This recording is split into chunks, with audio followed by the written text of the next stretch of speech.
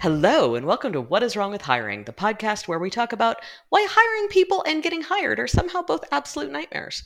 I am your host, Laura Klein. Please be advised that this podcast may contain drinking, swearing, and screaming into the abyss, so pretty much like most podcasts. And my guest today is Julia DeBari. Julia is a UX designer and educator who has turned UX recruiter. So we are going today to be talking about recruiting in general, what it's like being a recruiter, all sorts of a few little recruiter problems maybe, and just basically what life is like when you're in that external recruiting firm, and what life might be like if you're a candidate and interacting with somebody like Julia. So thank you so much for joining us. Welcome. Thank you so much for having me, Laura. It's a great honor. Thank you. well, we'll see about honor. But it is lovely to have you here. We, of course, have known each other for quite some time now. So I know that you always have smart things to say about UX in general. And I'm very excited to hear your take on what it's like trying to get jobs for people like us. Let's jump into it. Tell me, I'm sort of curious because as a hiring manager, I know what I talk to my recruiters about. But you talk to way more hiring managers than just me. What are we like as a group? What are we asking for? What are people actually looking for out there? Yeah. And that's a really good point or question, because that's why I took this job, because I knew a few hiring managers and I was myself and I knew what we were like. But as a group, what is out there? What are we doing to people? So there's definitely a bit of a disconnect between what the hiring managers want and like what is out there in terms of skills and pay, unless, leaving out big tech companies, but, other companies, as far as like what UX people make is interesting conundrum. This is so diplomatic. I feel like you can just jump in and we don't have to mention any company names, but yeah. So what is that gap? What are they looking for versus what's actually out there?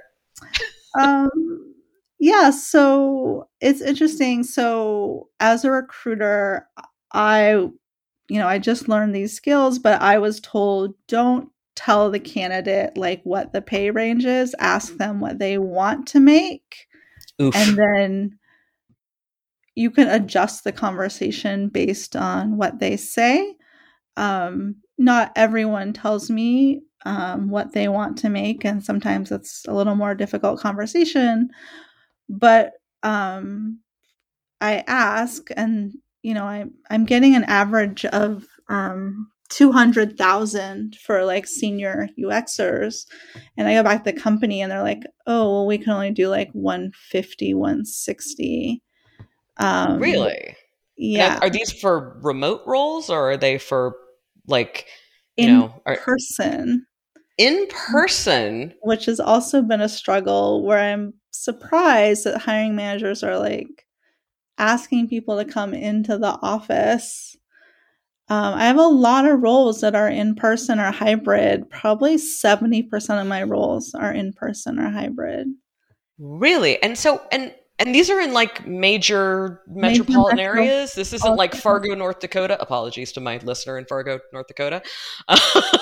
If there is one. Yeah. Major I'm assuming it's not a hotbed of tech.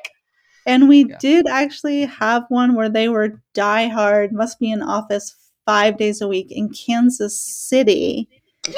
And it took us like months to find someone, because who wants to go in the office, and how many UX people are in Kansas City? Like, and how are they defining senior designer in that particular case? So I am personally a bit of a snob as far as like what senior means, but I'm getting tons of roles where senior means 4 or more years experience. Okay. So that's maybe, yeah. All right. I mean, for those of us who have been in the industry for 20, 25 years, like I have, that's, I don't know what that makes me. Geriatric, I guess. No, I'm the same, been in the industry the same amount Dead. of time. And so, yeah, so what am I like? I don't even fit into senior. I'm like way past senior. We're the immortal undead, Julia. We're just the vampires of UX. So yeah, I find that interesting. Okay. But then the quote unquote, which I'm sure lots of candidates have seen, junior is like 2 to 4. So like, where's the mid-level? No mid-level. There's no such thing. You just jump straight from intern to director, I guess. That's that's maybe not. Are these a particular type of company? Like, are these large orgs or small? Because I mean, I work at a larger organ, not enormous, but big enough that we have good UX maturity, and we certainly don't have that kind of thing. Although sometimes senior is defined as maybe 5 or 6 years, so it's not you don't have to be here 20 years to get it. It's fair, but we also have many levels above senior. Yeah, I mean, as far as like our recruiting firm, we have a huge mix of roles in industries and sizes of companies. And definitely, like you're saying, the large companies are definitely like, okay, it's like 7 years maybe for senior, but like the smaller companies, it's like 4 or 5. There's a little title inflation there. Yeah. But it sounds like maybe not with the pay inflation. So No. Yeah. No, that has been tricky because we've had some folks. I've run into folks who are like, "Oh, I need the senior title," and I'm like, "Well, okay, but your senior is, are like strong mid-level, like in terms of everything, like pay, experience. And again, we have like 3 levels above that. So, yeah. So, what kinds of skills are they looking for? Yeah, so it's interesting. The way I word skills, I find out is different than the way hiring managers I talk to. They talk in terms of deliverables. And I guess to me, those aren't the same as skills. And so they'll give me a list of like, oh, they need these deliverables. Like they need to be able to make wireframes or mocks or Figma and prototypes. Mm-hmm. Every single company has said Figma. As far as like a tool. So, poor sketch, but, and then, all the soft skills you're used to hearing about, presenting, persuasiveness. One thing I'm finding interesting for UX research roles, I'm getting asked a lot from hiring managers for portfolios for UX researchers. What does a portfolio look like for a successful researcher? Because I mean, I think it's fair. I think actually at this point, I feel like doing a portfolio review of just like your previous work is a reasonable way to walk people through your experience. If you've worked on products before, I think product managers should probably be doing stuff like that. But what kinds of portfolio are they looking for? Visual stuff from researchers? I mean, more like a research deck. Yeah, like a presentation that you might have given to stakeholders, an outline of like why you chose the methods you did and then the results of those methods. And like I get asked a lot, well, how did that influence the actual design or the outcome of the product? And so they really want to see that. So I guess more storytelling, doesn't have to be, like visuals, but like they really want to know actionable steps that influence the design and the outcome of the product. I think that's reasonable. I mean, I think that's probably, honestly, if you're a researcher, and like those are good, like those are probably skills you have anyway. You've probably had to do that anyway. Yeah. Although I think back to the early 2000s, and we weren't making decks so much as we were writing 20-page research reports. Probably don't want to see that. I'm happy to walk you through one of those. Yep.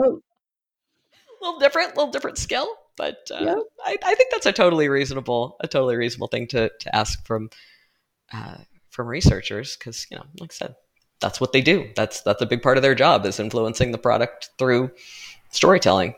Yep. Yeah, makes a lot of sense. What about how are they defining UX designer when they're looking at designers?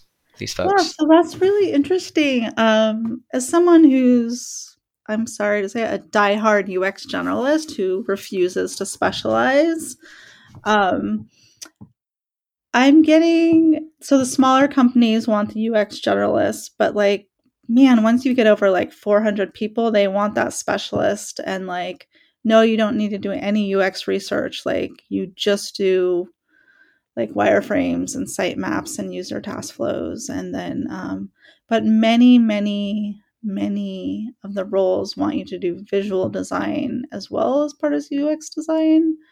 I actually think as a generalist, it all goes together, but it's like, they break up research and then UX design and visual design as UX design. Interesting. So it really very much is also a visual design role in many cases, Yes. because some companies don't. I mean, companies generally that have like good design systems, like they are much less concerned about your typography choices because you will not be making them. But if you're in that kind of weird middle ground where there's not a mature design system, they may not have like also they don't want to have a third, like the visual designer who just takes things and Yeah. makes that an improvement. That's really interesting. Yeah. So it is. I guess that's not that surprising. I've heard that from a lot of folks that there is more specialization, and yeah, people like you and me who are like, no, we do the whole thing. Maybe less. Well, the funny thing is, I always did the whole thing except for visual design, so that was always an interesting sell. One thing I want to do actually, we've been kind of talking at this general level about like, what the hiring managers are looking for, what people are asking you for. For folks who are maybe either new to hiring or who are candidates and have never sort of seen on the other side of the curtain, one of the things I found when I started working because I've done recruiting tech for several years now, a lot of jargon. A lot of different specializations within recruiting. And sometimes I think candidates may not know who they're talking to and what they should be talking about, and they get very confused. And so let's just define some terms, if you will. I'm gonna preface this by saying I always encourage people be nice to everybody. Like, they're helping you get jobs. Like, even if we're going to talk about some people who maybe don't have any influence over whether you get the job or not, be super nice to those people anyway, because those are often the hardest jobs. And these are all hard jobs, and they're kind of split in a weird way. So can you talk to me a little bit about sort of I'm a candidate, I come in, I'm working either with an external recruiting agency or an internal, recruiting, and they're kind of agencies internally, honestly. And sometimes you don't even know the difference. What is a hiring manager versus a recruiter? Who's doing all the different recruiting parts? How does that work?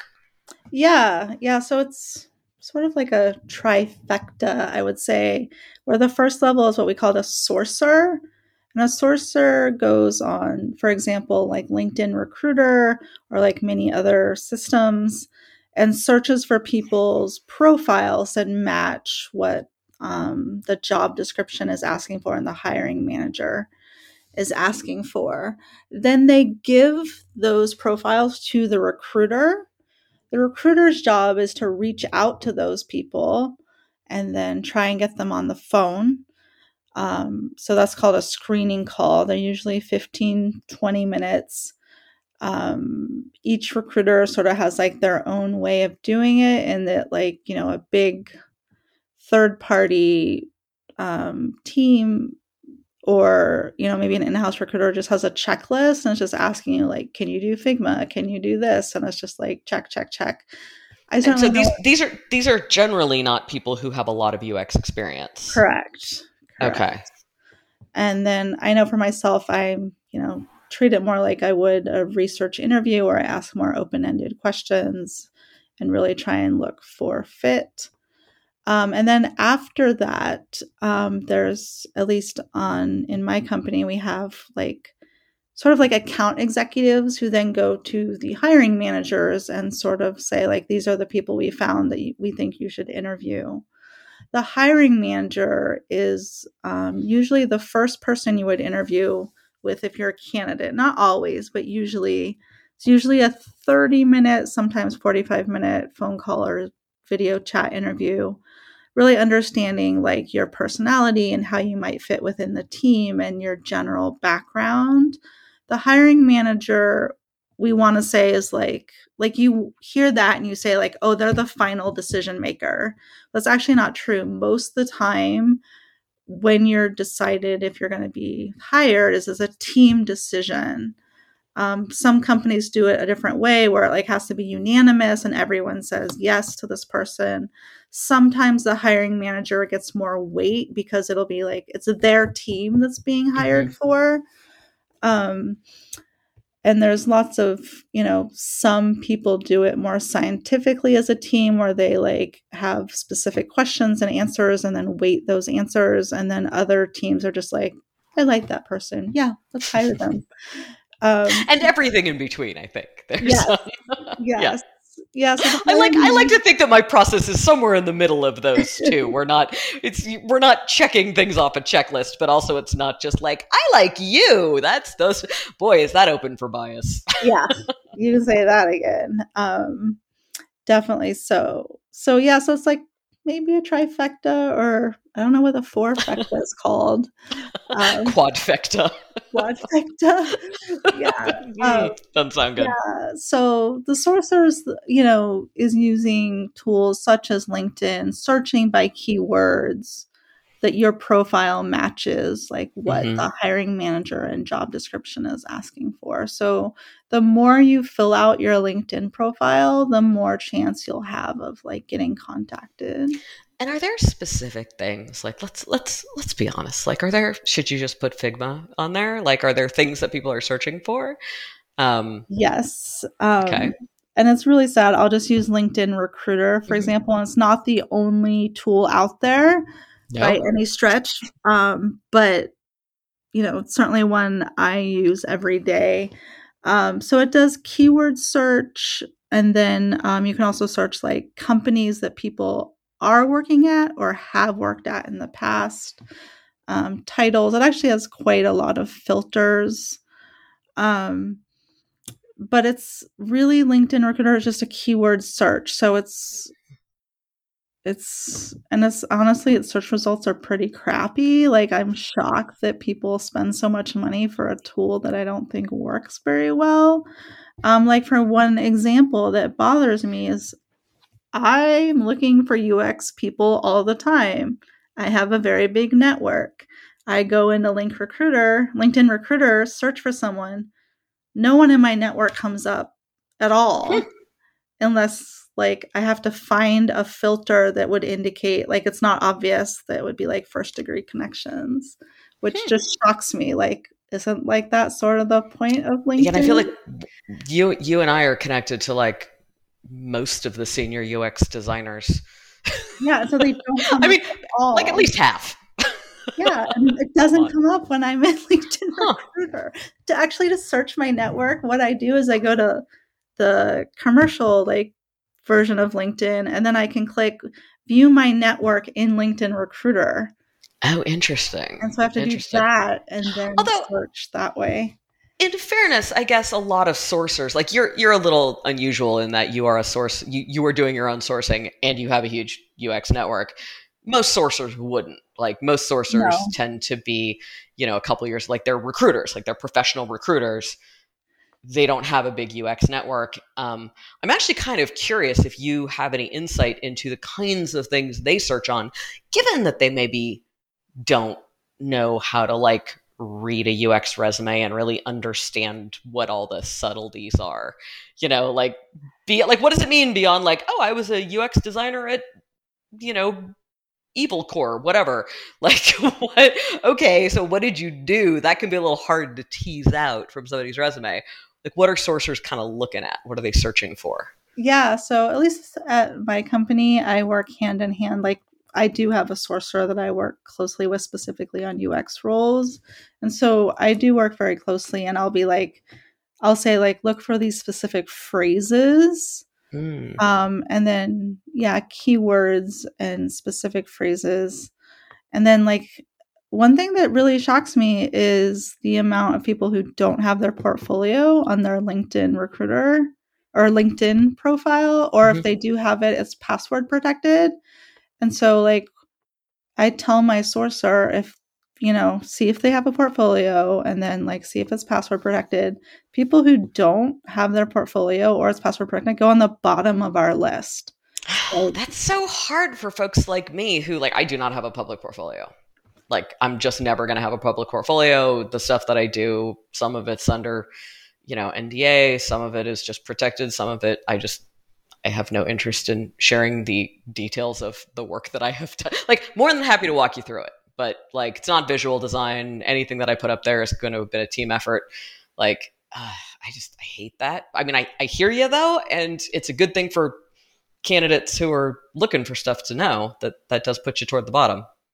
Yeah, no, it definitely does put you towards the bottom. And I mean, I literally just had 2 candidates rejected this morning because their portfolio was password protected, and I've been trying to get a hold of them and I couldn't. And so they're just like, sorry, like, we're going to pass on these people.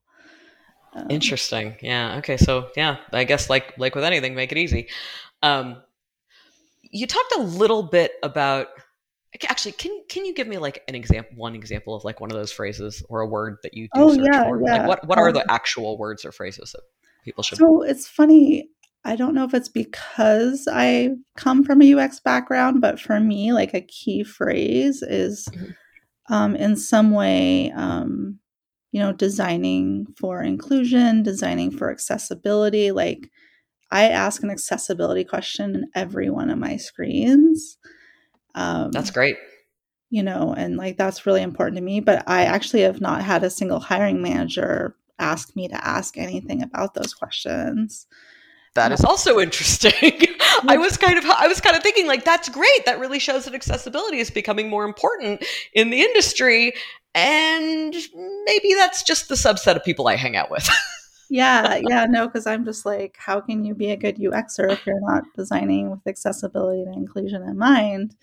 It's not going to make or break for me whether I pass you on to the hiring manager, but it's certainly like, I'll prioritize you if you have accessibility experience. But back to some of those phrases, I mean, portfolio is definitely one of them. Empathy is another one. Or, like, I get a lot of design systems roles. So like building a design system, creating a design system. Got it. So something that would be like specific to the role. So if it's a design system, because I mean, if building a design system is extremely different from building a e-commerce site, which is extremely different from building a, SaaS enterprise product. And it's, as I know you and I have discussed this a lot, and I've talked a lot about this on the other podcast. You don't have to have done exactly the thing, but it is a very like, if you've worked mostly on like e-commerce sites, you can't walk into a SaaS enterprise product and think that you're going to be able to apply all of the same stuff that you did before. Like, it's a different way of designing shit. Right.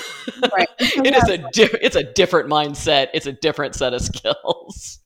Yeah. And so actually, just when you said that made me think of like, so I look for like B2B, B2C, like those kind of phrases. I have some roles right now that are D2C. So, I look for that. I look for SaaS, no code, internal tools, legacy systems.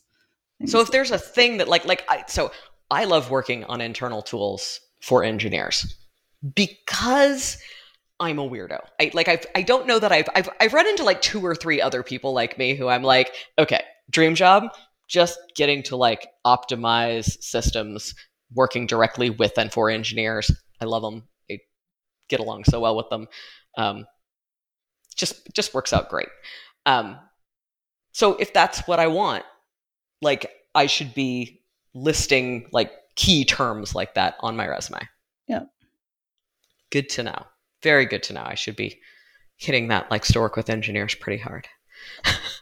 One thing I do find interesting, like with LinkedIn Recruiter, is it looks at your titles first before looking at the content under the title. So I actually reached out to someone the other day and I felt really bad looking for a senior UX designer, and they had like 4 roles, and I read the descriptions and it was all like senior UX designer stuff. So I reached out and they're like, no, I only want UX manager roles. Ah. And so I was like, okay. And so I actually wrote back and I'm like, here's some things you can do to like make me think like, oh, that's what you were looking for, because I didn't see anything on your profile that indicated that that's what you were looking for. That's really interesting, because that makes it so hard for folks who are looking to move into different, like, I feel like a lot of the stuff that we're talking about here, and this is really familiar in all areas, like, it feels like we're working around the technology. Yes. Right? Like, I don't have any experience as a UX. I mean, I do now, but I didn't have any like, I did not have a UX manager title, but I had done a lot of the jobs as UX manager. And like, how do you show up as that if you can't move up into UX management in your existing company for, whatever reason? Like, maybe it's too small to have UX managers, or maybe they called them something weird, or who the hell knows? Or you're at one of those weird places that's like, titles don't matter. Okay, but they do. Like, how do you even get noticed and make that switch? So I feel horrible saying this. Please, everyone, take this with a grain of salt. Just put a title. Maybe put it in the description, like, worked as a UX manager in the capacity of a UX manager. Yeah, I mean, that works too. One thing, I always look at the about portion. So if you have that in the first couple of sentences, like, I'm totally going to reach out to you. Interesting. Okay, so that's kind of like your cover letter, your open cover letter. Yeah, so definitely that. But it's funny because LinkedIn, like, that doesn't highlight. Like, I have to open your profile to see that. But it's something that I always do, although not all recruiters do. Yeah, and so a lot of this is going to be like, your mileage may vary if you're working with, if you're working with Julia, or you're working with somebody else, or an internal person or an external person who are looking for different things. It's tricky. I think the best thing you can do is to maximize, including on your resume or your LinkedIn profile, what you are good at and what you actually want to do. Just keep hitting that pretty hard. The other thing I wanted to talk to you about, because I think this is often kind of a big black box to people, and they don't really understand what happens, like, when you do that whole, I'm going to submit my resume. And then it goes into the black hole and is never heard from again. Yes. What's going on there? What does that actual process look like on the back end? Yeah, so it depends on how you submitted. So, like, if you're on LinkedIn, there's that easy apply button. You hit easy apply, and then I think most of the time I ask you to, like, include a resume with that. When I'm in LinkedIn Recruiter, there's a tab that says, like, they call it Apply Starts, and that's where all those go. I always look at those, but I took a look at some of my colleagues' accounts, and there were hundreds that had not been looked at. Hundreds. Okay.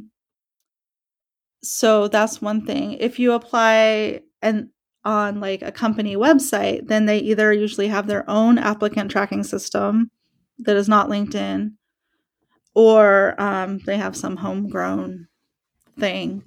But, like, a standard, let's say, applicant tracking system, you fill out your name, you upload your resume, you put in a cover letter if you want to, I guess, and you answer those questions. So what happens is then it goes into the system, and what I learned, which I find really interesting, and we've all experienced this, where you upload your resume and then, like, it doesn't fill out the form fields, and then you have to, like, retype all that stuff. I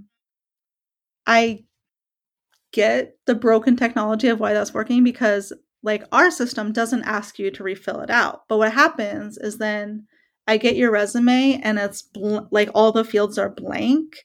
And so I can't, when I go into our system and I'm searching for a UX designer, you're not going to show up because like nothing was filled out.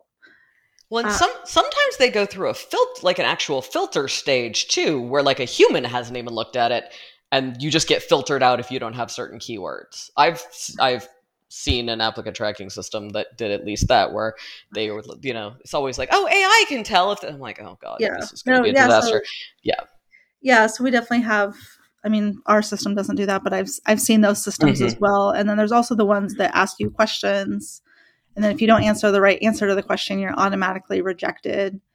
But yeah, as far as the keywords, so like what happens if like the ATS doesn't catch that you have those keywords in your resume, you don't even show up. Like as a recruiter, if I go to that job, I don't see you. You're just not there.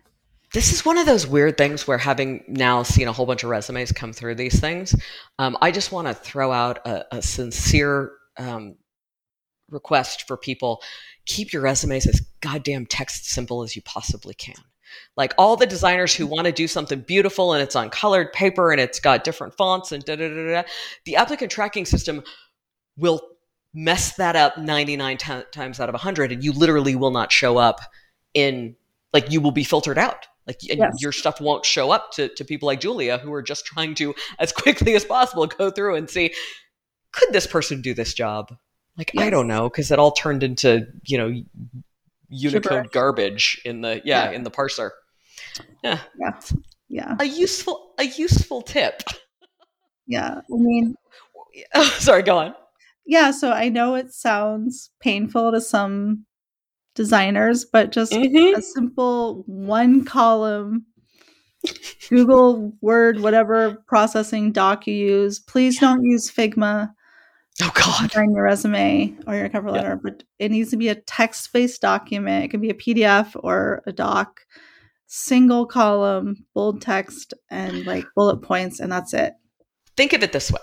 You are designing for a machine. Yes. That, the machine is your first user, and potentially the most important one, because the machine is what is going to keep you from getting that job. So that is like just super useful information. We're getting close to the end. I want to keep this to a reasonable time, although I could talk about this stuff for hours, and maybe we'll speak again on a future podcast. What's the hardest thing for you about hiring? What's the hardest thing about this? About hiring or recruiting?